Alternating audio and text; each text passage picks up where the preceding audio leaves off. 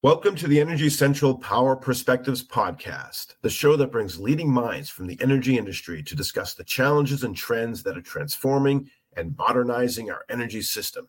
And a quick thank you to West Monroe, our sponsor of today's show. Now, let's talk energy.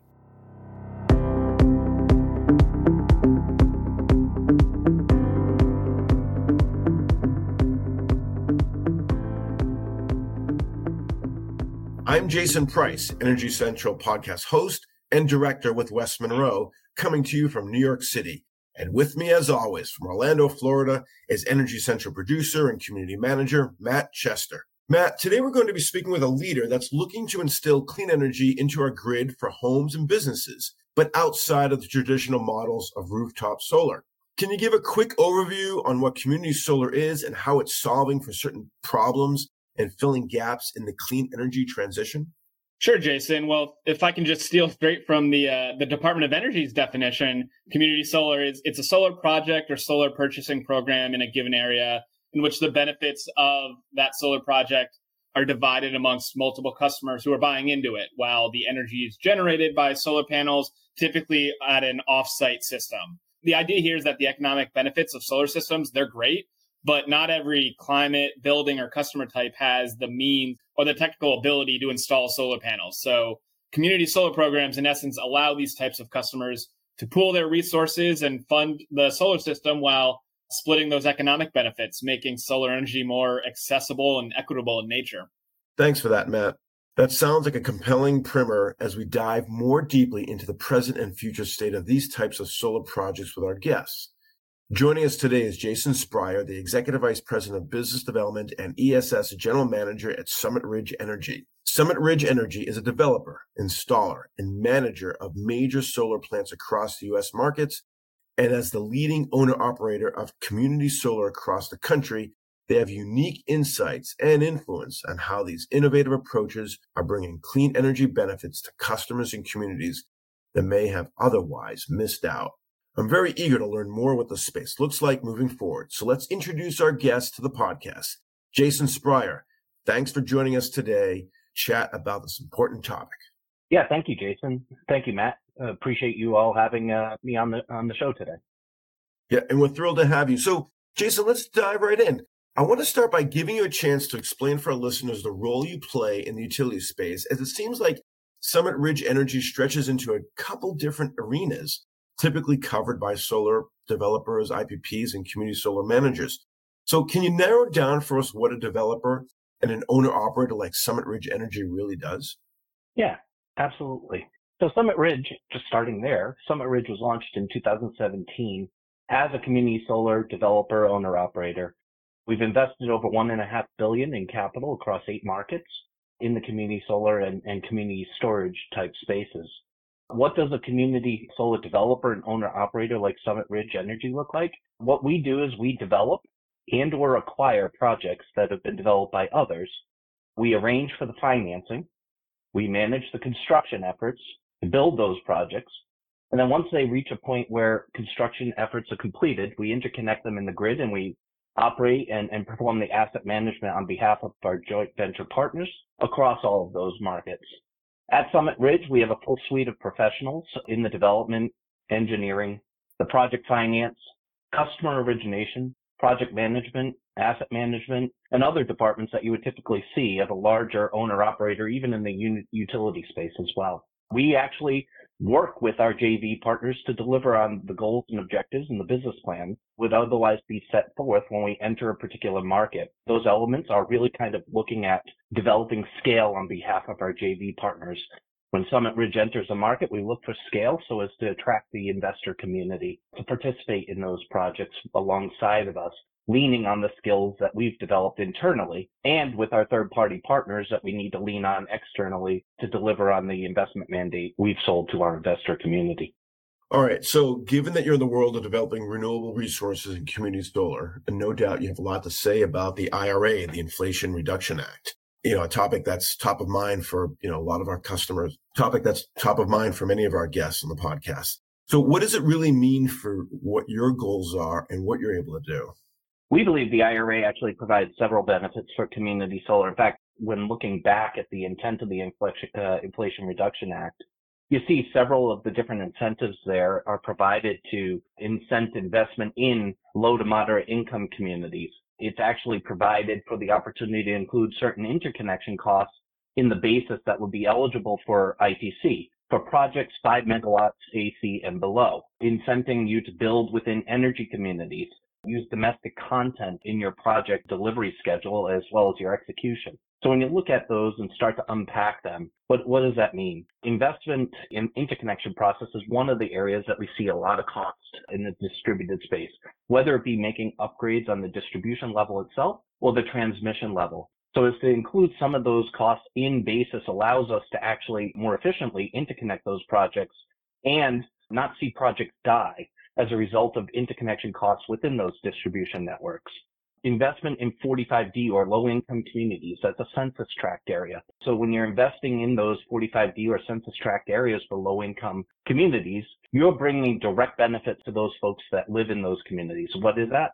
Tax benefits, the access to potential jobs, the fact that you've got professional investment coming into those communities, really kind of looking at an area to provide clean energy to those folks that otherwise aren't able to benefit from it. Low income subscribership is another element.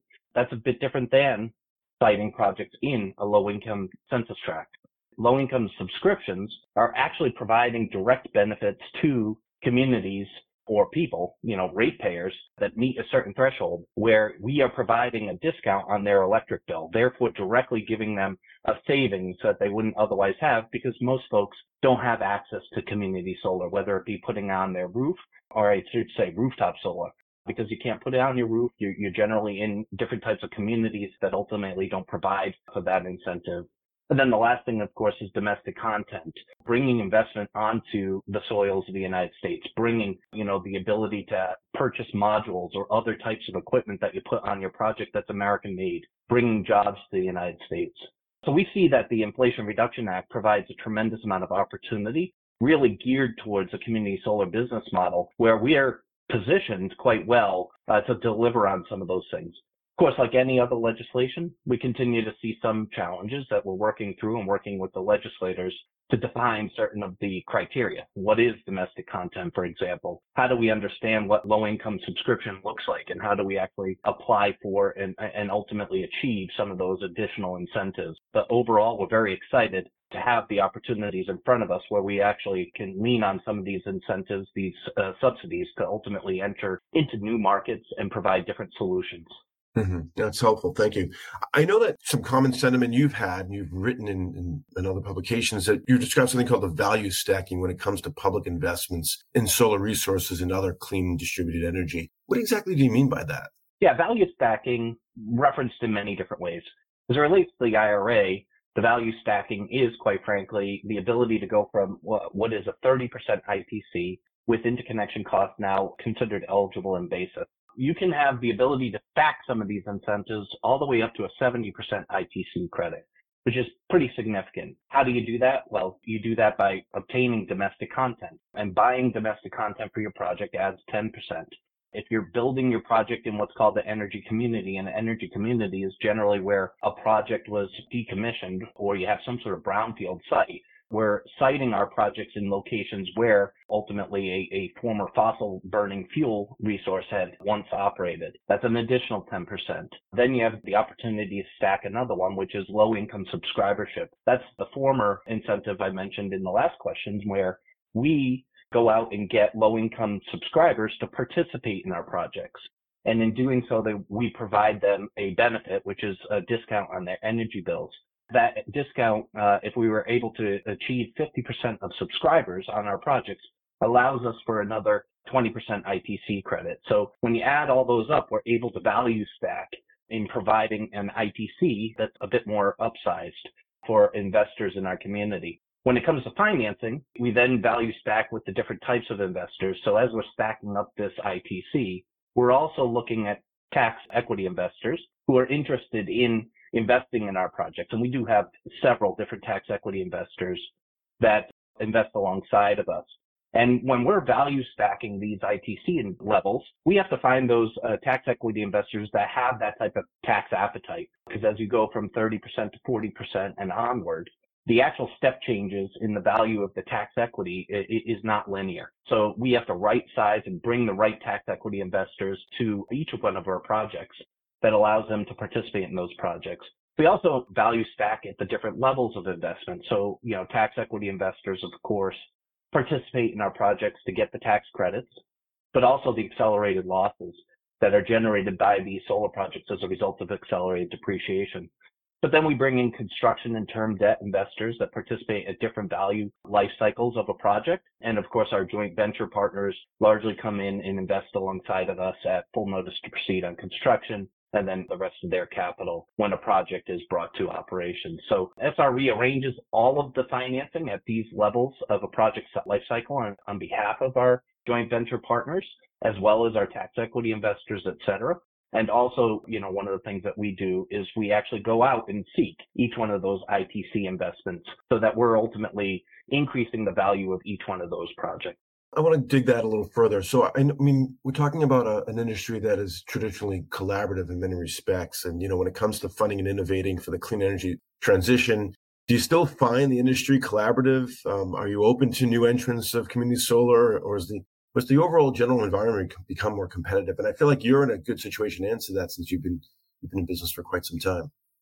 Yeah, I think the short answer to your question is yes. I think the environment is continuing to be competitive, but I think there is a collaboration amongst each one of us in the industry, especially as it relates to like the IRA, as we've talked about earlier, a number of us getting together in trying to define what certain of those ITC adders look like. How should they be measured? How do they actually help and accomplish the goals, the underlying goals of the IRA itself? Community solar, since 2017 to today in 2023, we've seen a number of new entrants entering this space. Some of those entrants are smaller players just looking to participate in the community solar market because their value proposition, they ultimately provide more distributed solutions and are more competent in the distributed space. But ultimately, we're also seeing larger players that participate in the utility space entering the community solar and distributed markets through large acquisitions and then ultimately developing and building their portfolios through those acquisitions. So the space itself continues to get more and more competitive, and we see that in both M&A space, in the development space, seeking lands, and it is a very attractive space for investors to ultimately look into. Our strategy in the space, we do see some new entrants that come into markets and they may have 2-3 projects in Illinois or Maryland or whatnot. Our strategy, quite frankly, and how we actually kind of get to scale is to scale up through development and acquisitions in these markets. We're looking to actually provide attractive check sizes as well as diversity to the investors that we're working with. And diversity could be through, projects in different locations within the state, maybe the offtake mix between small commercial to low and moderate income to just traditional residential customers. And then it could be through markets, diversification through a portfolio of projects within a state of Illinois or Maryland or Maine, and some of the others that we might actually participate in. So overall, we benefited from, quite frankly, seeing this diversification in the market. It's actually, providing us an opportunity to get smarter and a little bit more nimble with how we look at these markets and how we are actually able to basically deliver our products to customers that are a little bit more competitive, especially with the entrance of new competitors within the market. Mm-hmm. Share with us, so what are you able to accomplish that perhaps the traditional central power model isn't able to do? What are the operational benefits to community solar and localized generation model that people may not be thinking about? Yeah, good question. The traditional central power model generally is, large transmission lines, high voltage facilities, generally a decentralized type of a business model, large generating facilities where you have solar and or wind that can benefit from large acres that, you ultimately could put large volumes of electricity onto the grid. Storage, another example where, you have a large storage facility that could otherwise be sited against or next to a large utility substation, providing capacity and energy or electricity through basically storing and discharging at times that the grid really needs those resources and shaping products. Our solutions, community solar, gets closer to load. And Summit Ridge believes that as the power market and energy in general in the United States continues to mature, that projects are actually going to be sited closer and closer to load, including storage. Why is that? Well, being closer to load provides the opportunity not only to invest in communities that are ultimately consuming those electrons, which is a tremendous benefit. In a number of communities, we see a lot of resistance to projects being sited in utility scale, that ultimately those electrons are benefiting communities far away, not necessarily themselves. So some of those NIMBYisms that you see there is really kind of communities rising up to resist, facilities are being built, but for others' benefits. In our particular case, our projects are actually being sited in those communities. Those communities are the ones that are benefiting from it. And the reason being is, one, the electrons are local. Two, when we actually go out and subscribe projects, we have to actually subscribe projects within that utility district. So we can't actually get subscriptions across state lines or even utility lines. So within a community solar business model, we're directly providing a benefit in the form of tax dollars and savings on their bills, their energy bills. And in large markets like the Northeast, where you see significant energy prices continuing to increase, those discounts can be material to customers. And so that benefit really is a local model. The other thing community solar provides is resiliency, reliability. So in situations whereby you have blackouts, brownouts, you do have this utility, this community solar project that actually can help to energize a particular grid. So that provides value more locally to folks. Whereas, a transmission line and a bulk transmission system goes down could cause a situation where you do have power interruptions and service interruptions. Moving to storage, I think I hinted on that too. It's very similar. Large scale storage sited next to utility scale substations does provide a benefit, right? Capacity and energy and so forth. Our localized storage gets, again, closer to the consumers. And those consumers, can benefit from demand response solutions. So we are developing projects in the New York City area. Actually, we'll be operating later this year. Those two projects, and this year we'll be building a third, will provide demand response. And what it does is it discharges at times that Con Ed actually has a peak, what they call a demand response window. That demand response basically meets the needs more locally during times that, quite frankly, can get congested. It provides more resiliency and reliability in local situations whereby, you are closer to the load, providing voltage support and other support that allow for us to benefit from an uninterrupted service.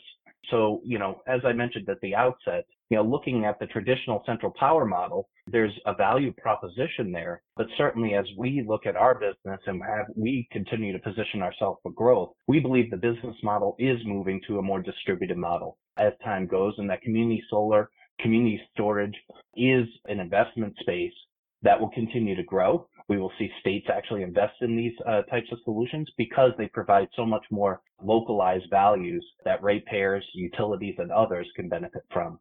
Yeah, the battery storage pilots in New York City have gotten a lot of press. It's coming out of the Con Ed Utility of the Future office. Exciting stuff and great work. Our listeners are coming from the utility space. A lot of our listenership is work for utilities and lifers at utilities. So help us understand, the relationship between your organization and the utilities. Is it becoming more collaborative? How is it changing over time? Just sort of the general impressions about how you're both trying to achieve and provide affordable, clean, and reliable energy delivery, but you come in from different directions. So can you talk about that? Again, traditionally the utility space, is the solution that all of us as ratepayers basically get our, electricity and our service from. They historically have been the ones that had owned generation until deregulation in the 90s. And ultimately, these utilities own these customer lists. We've seen in the community solar space that there is a bit more of a collaboration. I think it takes some time. Like any change, you need to work through what the value propositions are for each space. Utilities can be somebody that will protect their investment, right? They're going to protect the investment that they have, which is the investment in their transmission, distribution, generation, whatever it might be, the hard assets. But they're also very sensitive to their customer list. And when you see a community solar model Community solar comes in and ultimately the customers that we're looking to subscribe are generally customers that have been taking service from these utilities. So that could be viewed as a threat. But increasingly, in our space, we're trying to actually educate, that there is opportunities here for utilities to participate. You see some utilities actually evolving over time into business models whereby they're actually doing consolidated billing. So when you look at utilities, they actually have a lot of the customer information. They basically own that customer information since we built our house and, tapped onto the distribution network. And so the utilities in those spaces, they're now providing the benefit. One is you as a customer get one bill. So if you get two bills for electricity, that can be confusing, especially for us that don't ultimately participate in the energy space. But two, they continue to own that customer relationship. And in owning that customer relationship, they're providing a service both to us as well as to the customer. So, I do see that in a lot of markets, utilities are ultimately evolving into, how can they actually participate in this community solar market and how do they actually, benefit from it rather than resisting in all cases. We do still see some challenges in markets, right? Which wouldn't be surprising. Again, change is difficult. Interconnection can be difficult for a lot of us in the developing communities. Part of that is because the volume that ultimately are put into queues can become very difficult for utilities to handle, especially at the outset. But a lot of these markets are helping to solve that for the utilities. Ultimately the cost of our community solar models can actually be pushed off to ratepayers. What does that mean? If I have to hire 15 people to administer a program, utilities can actually go back and include that in their rates and push back to ratepayers. So, the cost of these systems are also part of, the overall development of the rate tariffs. And working that with them provides an opportunity to, quite frankly, have a collaboration to really kind of understand what is the pressing points for each. Yeah, I appreciate the words and the thoughtful response. Well, thank you, Jason. So before we give you the final word, we are now going to pivot to what we call the lightning round, which is an opportunity for us to get to know you a little bit more, the person rather than the professional. We have a series of questions we ask our guests. Typically, you keep the response to one word or phrase. So, Jason, are you ready? Yeah, I am. Okay. Favorite holiday? That would be my daughter's birthday, 4th of July. What time of the day are you most productive? Well, I would say all day. Any TV shows, movies, or books that may have flown under the radar that you'd recommend to our listeners? Yeah, Welcome to Wrexham. Story about a soccer team in the UK. Is that a TV show or movie? On FX. Or books? Ryan Reynolds actually bought the team and has, I think, also developed the actual story. It's like a TV documentary. Gotcha. If you didn't end up in your current role in this energy industry, what alternative career path might you have taken? I originally wanted to be a business teacher and a local high school coach. So that's probably the direction I would have landed. What are you most motivated by? That's an easy one. I'm most motivated by the work ethic that my father had actually demonstrated in me with running his own business. So always try to strive to live up to, what he did for us. Well, nice job navigating the lightning round. And as is tradition, that means you get the final word. So what's the most important message you'd like the Energy Central listeners to take away from today's conversation? Yeah, thank you. Yeah, first off, I really want to make sure that our listeners take away the fact that all resources are necessary for us to achieve a decarbonized future. We talked a lot about different competition, whether or not we get resistance from whether it be utility scale developers or utilities themselves. I think there's always an element of competition that will create some sort of tension within these markets. But I think that overall, we all have to realize that to decarbonize our future, it requires all types of solutions. Summit Ridge understand that as well. There's a space for not only our distributed solutions, but also on the utility scale side, different types of resources as well, whether it be wind, solar, hydro, or others.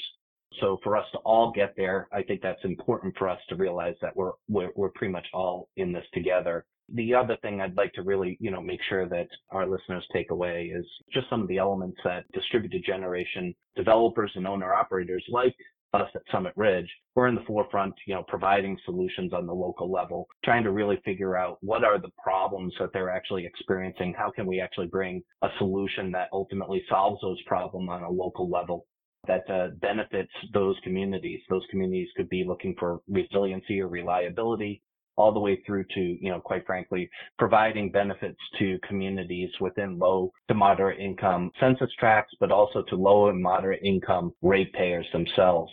We want to be, ultimately as a space recognized as a group that works with labor, works with communities, provides benefits back, listens, is able to really kind of meet the needs of a local solution and just really, quite frankly, be part of those local communities. So I think it's very important for us.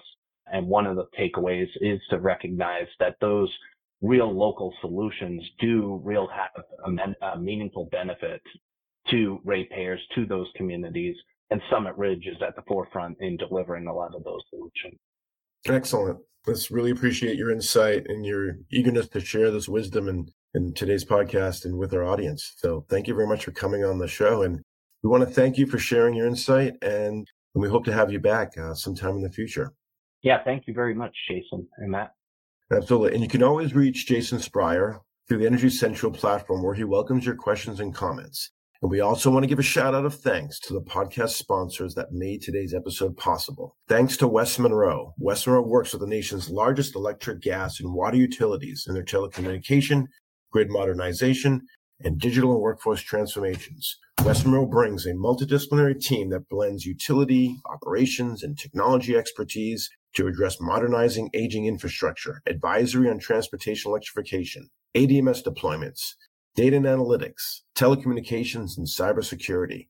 And once again, I'm your host, Jason Price. So stay plugged in and fully charged in the discussion by hopping into the community at energycentral.com. And we'll see you next time at the Energy Central Power Perspectives podcast.